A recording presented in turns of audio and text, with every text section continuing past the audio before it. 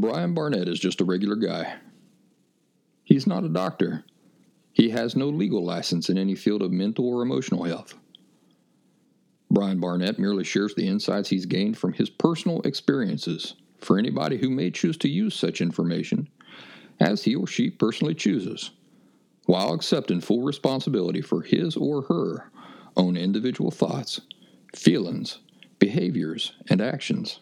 Brian Barnett assumes no responsibility whatsoever for anybody's individual choice to expose himself or herself to any information that Brian Barnett shares.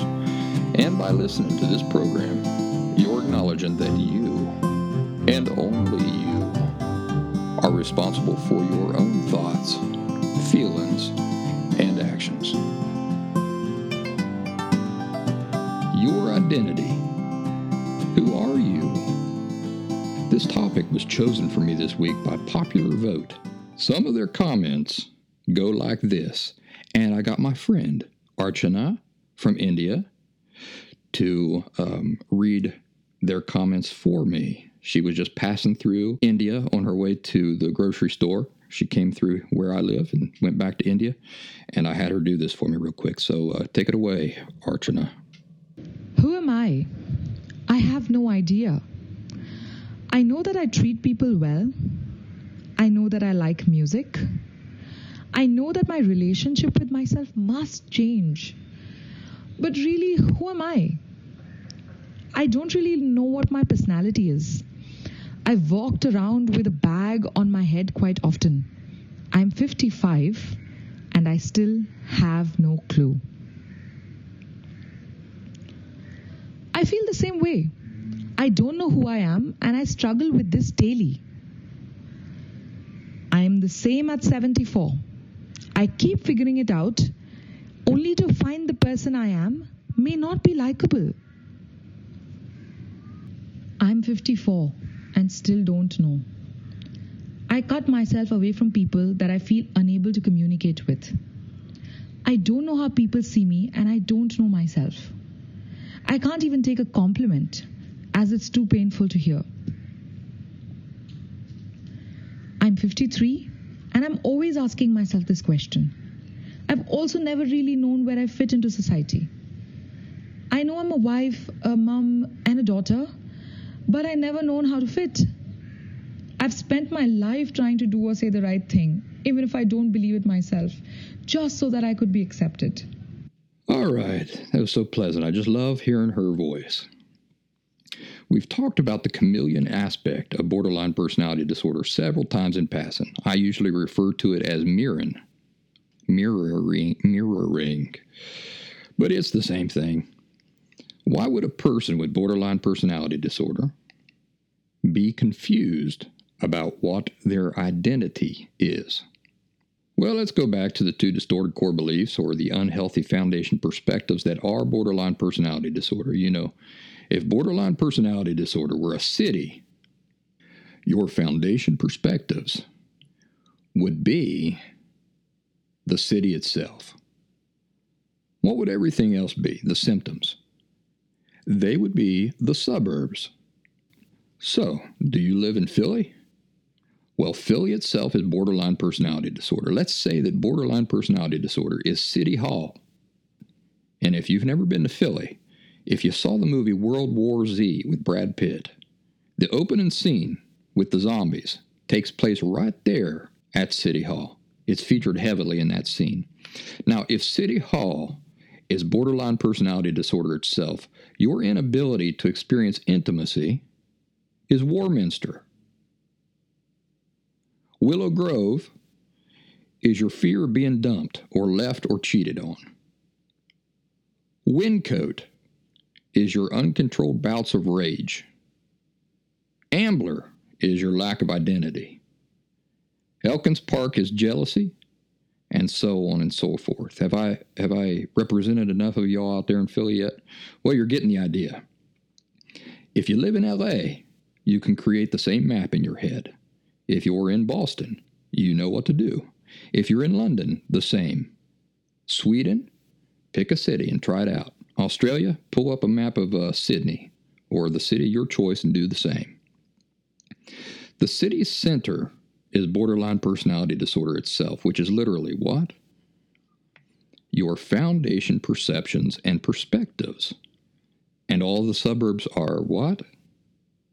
The symptoms of borderline personality disorder. Now, just speaking from my experience in Philly, what do I see if I look at a map of the SEPTA train routes or lines in Philly?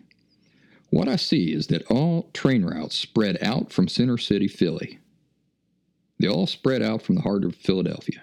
The train is centered in downtown, right in the heart of the city. In fact, whenever I take the train into Philly, I almost always get off at Market East Station, which is literally only a few blocks from City Hall. From there, I can walk to a million different places within the city. Now, if we're looking at the city and all the train lines spreading out from that central point, where do they go? They go to all these suburbs I've just mentioned. Wyncote, Ambler, Glenside, Hatboro, Elkins Park, Jenkintown. There, I included some more of you in there. What am I getting at here? What I'm getting at is anytime you're trying to figure out an explanation for a symptom, what should you do? You should be in the habit of trying to trace it back to Center City, to Central Station. Because remember, Central Station or Center City is the disorder itself. It's the thing you have to fix in order to eliminate the disorder. It's the one thing that explains it all. All symptoms spread out from it. They're all connected and can be traced back to Central Station in the heart of the city. Why is it beneficial to get into this habit?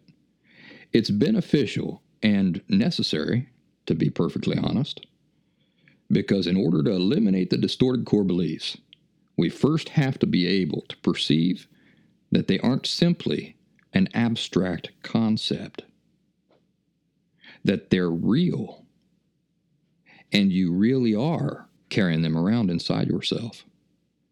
These really are beliefs that you're living with, mostly unknown to you. You might know it on a surface level, but convincing you of it is going to take some work.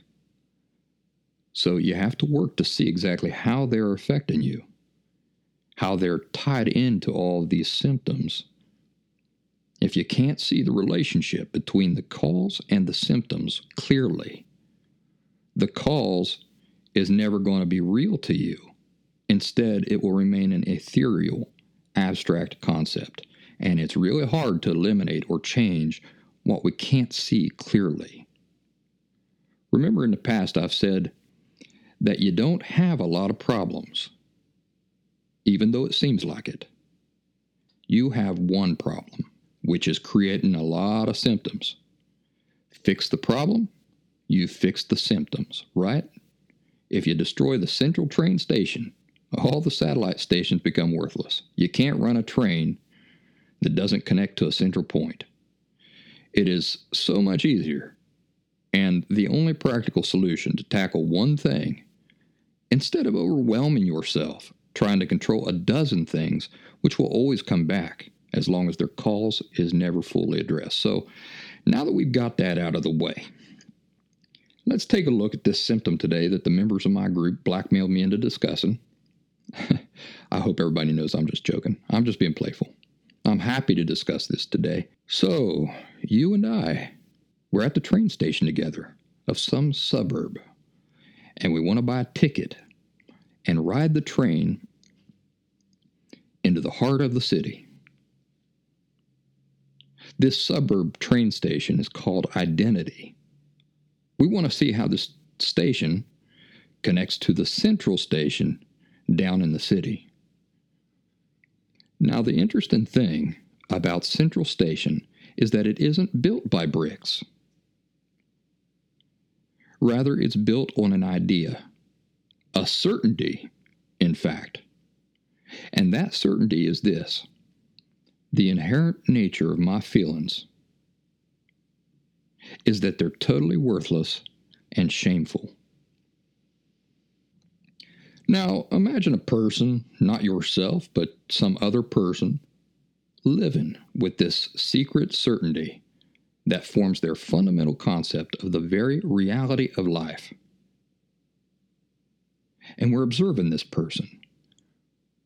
What are some natural effects that you'd expect to see in this person's approach to life? Would you expect, for example, such a person to willingly go around sharing their genuine selves with others?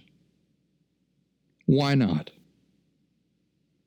Because the behavior we've just described is what you expect from people who live with the certainty that there's absolutely nothing naturally shameful about their feelings, right? Right? This is the person you would expect to go around sharing themselves with everybody. They don't mind showing their genuine selves to others because they have no reason to mind. But what about the person who lives with the opposite certainty, that their feelings are something to be ashamed about? Do you naturally expect that person to go around openly sharing his or her true self? No, you absolutely do not. I want to ask you a question. Have you ever been utterly humiliated before? Utterly humiliated. I know you have.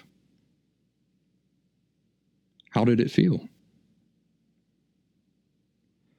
Moving forward, did you make up your mind that you were going to take advantage of any and every opportunity you possibly could to continue being made to feel humiliated in the future?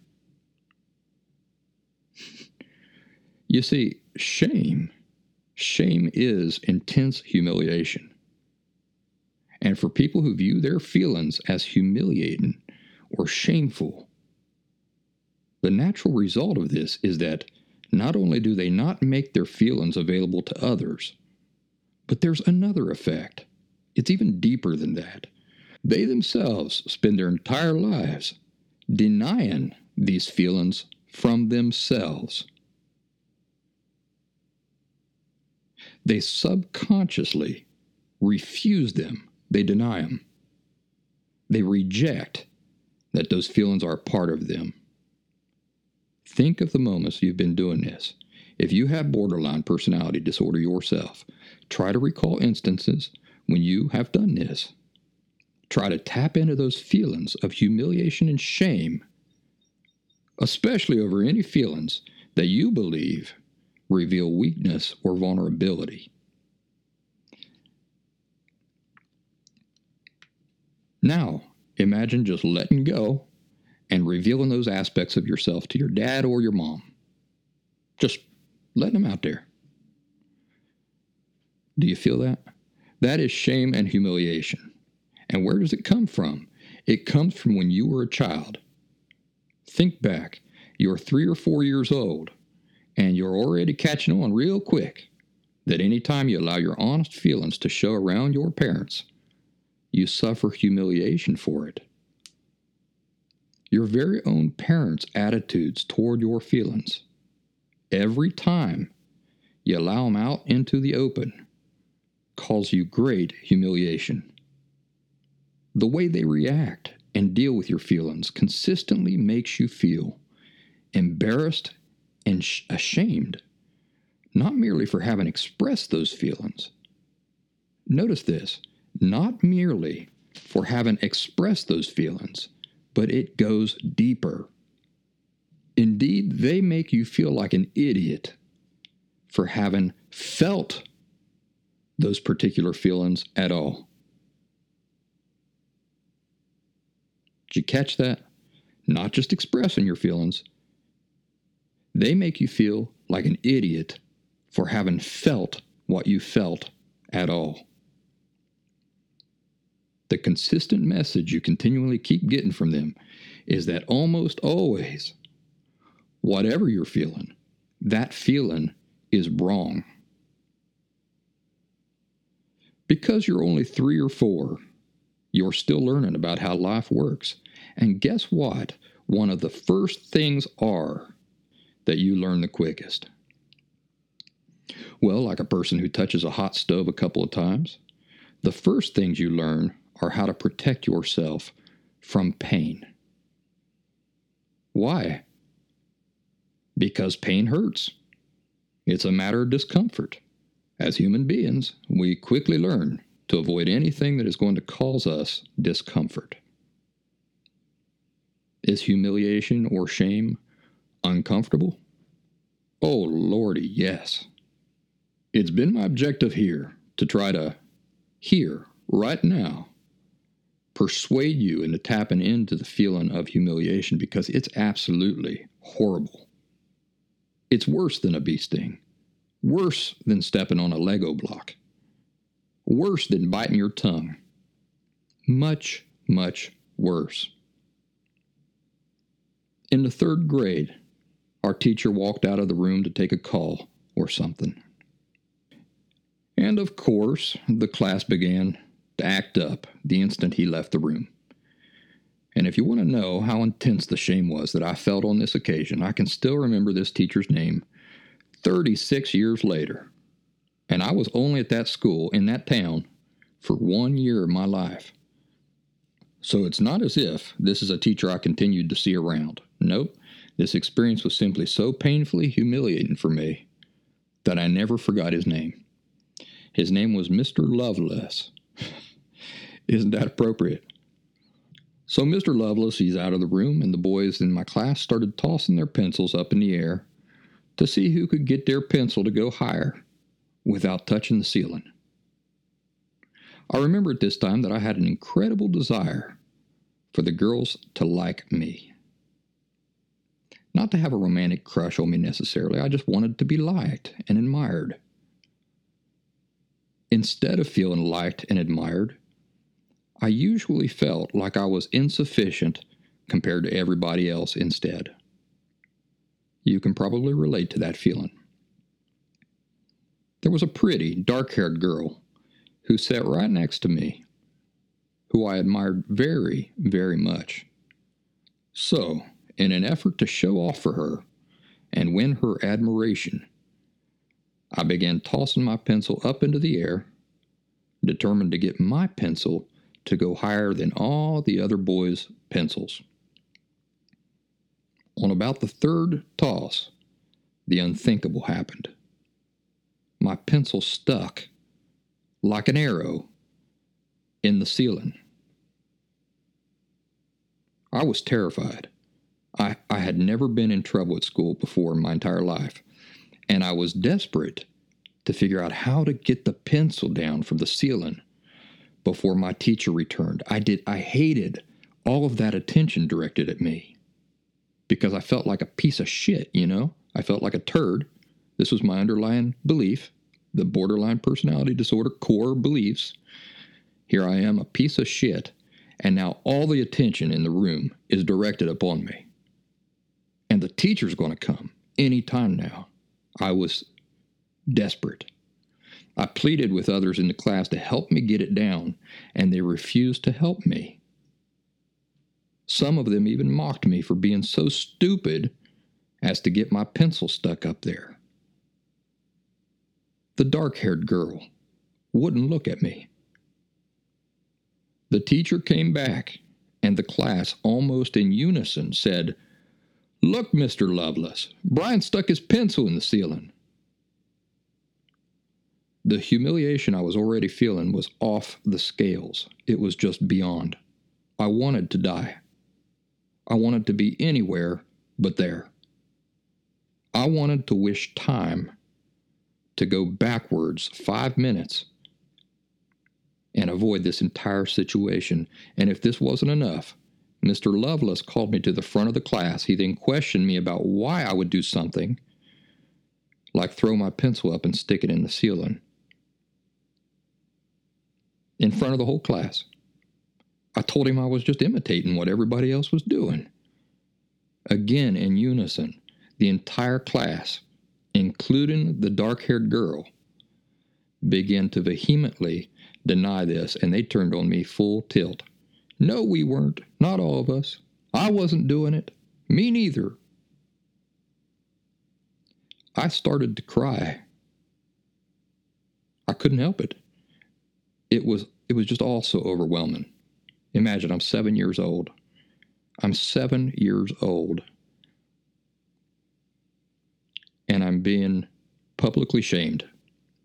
I had gone from this feeling of exhilaration at a chance to earn the dark-haired girl's admiration, and I had blown it in extraordinary fashion, and the entire class hated me and had turned against me. Now I was being forced to stand before all these people and answer questions while I was crying for Pete's sake, in front of all these people who hated me. When Mr. Lovelace finally allowed me to sit down, it seemed that an eternity had passed. In fact, while I was stuck, standing there being humiliated beyond what any child should be subjected to, especially any child who already lives in a home where he's made to feel humiliation for feeling feelings every single day, I only wished for it to end. This is all I could think. I just wanted it to end. I wanted to die. In the past, I've given you real-life examples of embarrassment, but I've stopped short of giving you the details of true shame that I've experienced. Now you have a real-life, true example of a time when I felt such shame that I truly wished I had never been born. Maybe a lot of listeners won't understand what the big deal was with sticking a pencil in the ceiling and being caught. As an adult now, looking back at it, I say, what was the big deal? What was that teacher's problem? That he couldn't just laugh that off and let it go. But you have to remember, I was in the 3rd grade. You have to understand the circumstances in which this took place. The attention of all my peers directed squarely on me when my underlying belief was already that I'm shameful. I'm an embarrassment. I'm a stain on the earth. How the entire situation was my opportunity to win some affection, but it completely turned against me. So I'll ask the question again. Is humiliation uncomfortable? Oh yeah. Whether you're aware of it or not, whether you have borderline personality disorder or not, rest assured that from your experiences of humiliation in the past, those experiences continue affecting your behavior even now. You've made adjustments to avoid any possibility of that feeling ever happening to you again. You continue doing everything you can to avoid any situation whatsoever where humiliation might be repeated. Now back to feelings. People with borderline personality disorder live with this same terror of revealing their feelings, and particularly any feelings which might reveal vulnerability or weakness to others. They view it like my 7-year-old self views being forced to return to the front of the class to be stripped naked and exposed and beaten down in front of all of those mean people. What is your identity? When we talk about your identity, we're really only talking about your feelings. What makes up an identity? Our feelings do. Yes, our experiences and thoughts are involved too, but if you really want to get to the heart of it, it's not just our experiences, is it? Rather, it's our feelings toward those experiences. How our experiences have made us feel. Right? So it's not just the experience. It's our feelings toward the experience. Because what determines if an experience is positive or negative, good or bad? Isn't it just our feelings toward the experience? So if, when it comes to your feelings, you are consistently made to feel like I did, not for sticking a pencil in the ceiling, but just for feeling things, do you move forward in life now openly sharing your real identity? That is, your true, vulnerable self, openly? A person who is unwilling to reveal their true emotions cannot in any way be revealing their true identity at the same time. You can't have one without the other. No, you've been burned so many times for doing this that you have learned very quickly that in order to avoid intense discomfort and pain, your only choice is to bury that part of yourself. Pretend it don't exist. Deny it from others and from yourself. You've been made to believe it is an inherently shameful, humiliating part of yourself. Do you see now the why? Why you have trouble knowing who you are, or of knowing what your natural identity is? Because your identity is tied up with your deepest, most authentic feelings. And what is the certainty that you've been living with since you were 3 or 4 years old? That this part of you is humiliating. It's a part of you that simply should not exist. There's something wrong with you. For all your life, you have been doing your very best to pretend that part of yourself away, just to be able to get about in life. Like my child self in that classroom, you just want to be likable. Unfortunately, one of your most powerful and buried beliefs is that in order to be likable, you must never allow people to see the real you. You are convinced that the real you is by nature unlikable, unlovable. Notice the nuance. I did not say that you're convinced the real you is unliked and unloved. I said that the real you is by nature unlikable, unlovable. Important nuance. So what have we done here? We've ridden the train from this particular suburban station, which is identity, down to Center City. We've made the connection for how Central Station, the fundamental cause of borderline personality disorder, explains this one particular symptom. You can do this with every symptom of borderline personality disorder, and this is proof positive that my explanations for borderline personality disorder are complete and simply explain the reality, and that any information that contradicts my explanations is not worth your time. I'm not saying that all information is not worth your time. I'm simply saying that any information that is contradicting the facts that I lay out here is not worth your time. If they agree with the facts I'm laying out here, then that any information, as long as it's accurate, is good information. Because the explanation for all of these things must harmonize, which my explanations do. An explanation for one aspect of the disorder cannot ever contradict an explanation for another aspect of the disorder, because that is proof positive that the very foundation upon which the explanation is built is false. Now that we've thoroughly discussed the why, I don't want to leave you without telling you this. Many people who talk about borderline personality disorder say a multitude of conflicting things on the subject. For example, some say that you now live with no identity of your own. Well, this is a lie. The truth is that your identity is perfectly intact. It didn't go anywhere. The only thing that's happening, the reason you're unable to recognize what your natural identity is because you, yourself, are denying it. You are refusing to accept it. Remember, you started this as a child. Once you got the hang of it, you turned into an expert. You're an expert identity denier.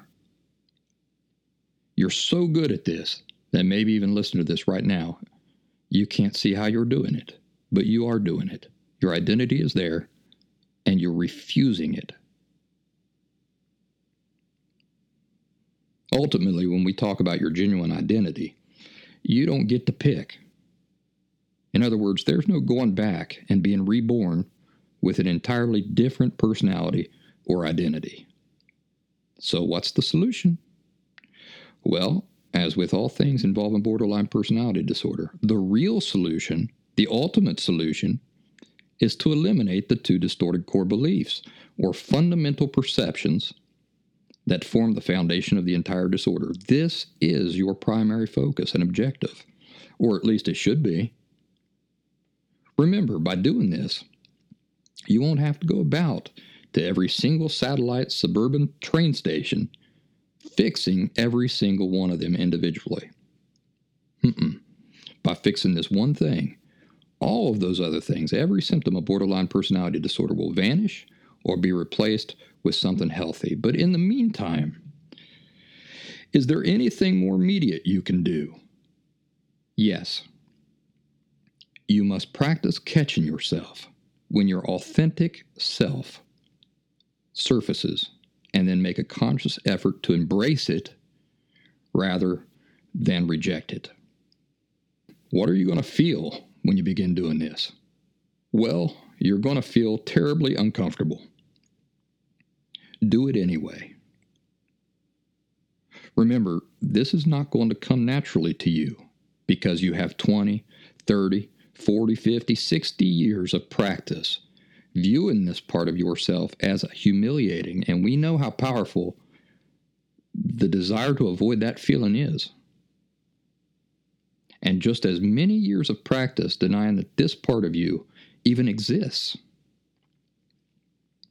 In fact, when you feel uncomfortable and restless and dirty, this may be your cue to look inward honestly, to try to identify if this is not simply the real you coming up for air. That's your cue. When you feel repugnance and filthy and about something about yourself, that might be the thing that you want to grab a hold of with your arms and hold on too tight until you can analyze it for a while, because that might be you, not be anything filthy about it. Then the next challenge will be making a conscious effort not to push it away, but to let it remain for a while, turn it over in your hands a bit, and try to accept it as yours, scars and all. One indicator of when your genuine identity or personality is near the surface is any time you feel vulnerable or nervous or insecure.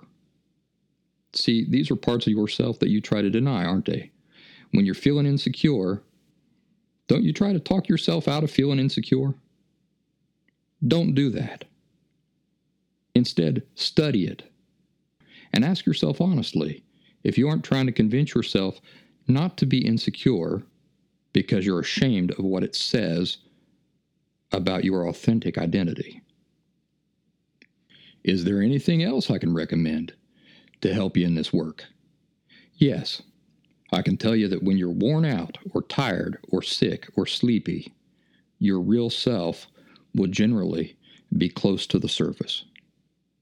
Your guard comes down, you see, because you simply don't have the energy to maintain control over the denial. For example, when you are waking up, in those first few minutes while you're coming out of sleep, your authentic self will generally be near the surface. This happens because your mind hasn't had time to orient itself and take conscious control to immediately push this shameful part of you aside and deny its existence. If you're mindful of this, you'll be able to recognize it, keep it around for a while, and actually catch yourself when you go to reject it. Another useful exercise is to try to remember back to the earliest parts of your childhood and to tap in to the feelings of who you were back then. This is actually the best exercise of them all, because whoever you were then, at 3 and 4 and 5, that's who you still are, whether you realize this or not. This goes for all people, not just you. Ain't that interesting? Even the most intimidating CEO of the most prestigious Fortune 500 company, at 50, 60, or 70 years old, is really only a more experienced version of whoever he was when he was 5. At his gooey center, he's still that little boy. This is a fun exercise and one that I play often. If I really want to understand a person, I try to ask questions about their childhood. If I can get an idea of what type of child they were at 4 or 5, then I can figure out the adult pretty well. For you, this will be such a great exercise because at 4 and 5, and maybe even a little later, you had not yet gotten totally efficient at closing off and denying your feelings and authentic identity. You were still in the process of putting this into full practice. So, spending time going back in your mind to who you were then and reliving those feelings and your natural tendencies, you're tapping into that personality. This is who you still are. It's still in there. As your recovery from borderline personality disorder progresses, that little girl or that little boy is going to gradually be allowed to the surface and into the world, and you will gradually stop denying her or him. Eventually, you're going to give up acting and imitating others altogether, and you will just be you all of the time. Another thing that will happen is that this authentic part of yourself will be allowed to mature. Until now, because you've spent your entire life suppressing it, your emotional self has not been able to interact with the world and mature. Maturing can't happen without interaction with life. And see, you've not allowed your authentic self to interact with life because you've been militant about hiding it and not letting it out. You cannot suffer that pain. Now, as you're going through recovery, your authentic self will begin to interact with life. Some experiences will be uncomfortable. Some will be rewarding. And the nature of recovery is to learn to view all these experiences as natural and as not at all the fault of your feelings or of your personality or your identity. They're instead the natural interactions that represent real life. It is life, not you. There's nothing inherently wrong with you, and there never was. When I talk about maturity, think about a person who flies off the handle and gets disproportionately angry because she ordered a soup in a restaurant and it comes to her table too cold, and she just flies off the handle. Now imagine another woman who has the same experience, and she very calmly and politely mentions to the waitress that the soup is cold. Could she please replace it with soup that's hot? What was the difference? The first person's emotional identity is immature. She's taken the cold soup as a personal affront. She feels like she's been attacked, all because somebody brought her a bowl of cold soup. And the other woman, she is calm because she realizes that this is just real life. This is just the nature of a restaurant serving hundreds, possibly thousands of bowls of soup every single week. There are bound to be times when the soup gets cold before it's delivered to the table. Absolutely nothing whatsoever personal about it. She has no reason to be upset because she has a mature emotional foundation, a mature understanding of real life. And that, my friends, is our conversation for this week about identity and real self. You don't have to go looking for yourself or create an identity. You've already spent a lifetime attempting that. All you have to do is stop rejecting the person you already are, but that you are ashamed of. And you can do this. It's not impossible, nor is it really that difficult once you understand the causes at play and you do the admittedly uncomfortable work of undoing a lifelong habit.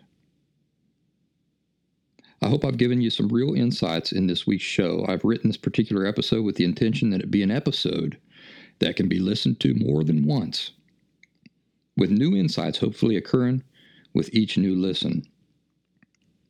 Finally, I want to thank any of you who have ever supported my overall body of work with donations. This support has allowed me to expand my efforts and continue to focus ever more on this work exclusively. If you're somebody who enjoys what I'm doing and you find that it's making your life better, please consider visiting thelastsymptom.com and supporting my work according to your means and genuine desire. I thank you very much. Also, if you think that by talking to me personally you could gain some useful insights, you can schedule that appointment right from thelastsymptom.com itself. Folks, I hope you have the best week of all time and that all of the weeks of all the history of the earth will pale in comparison.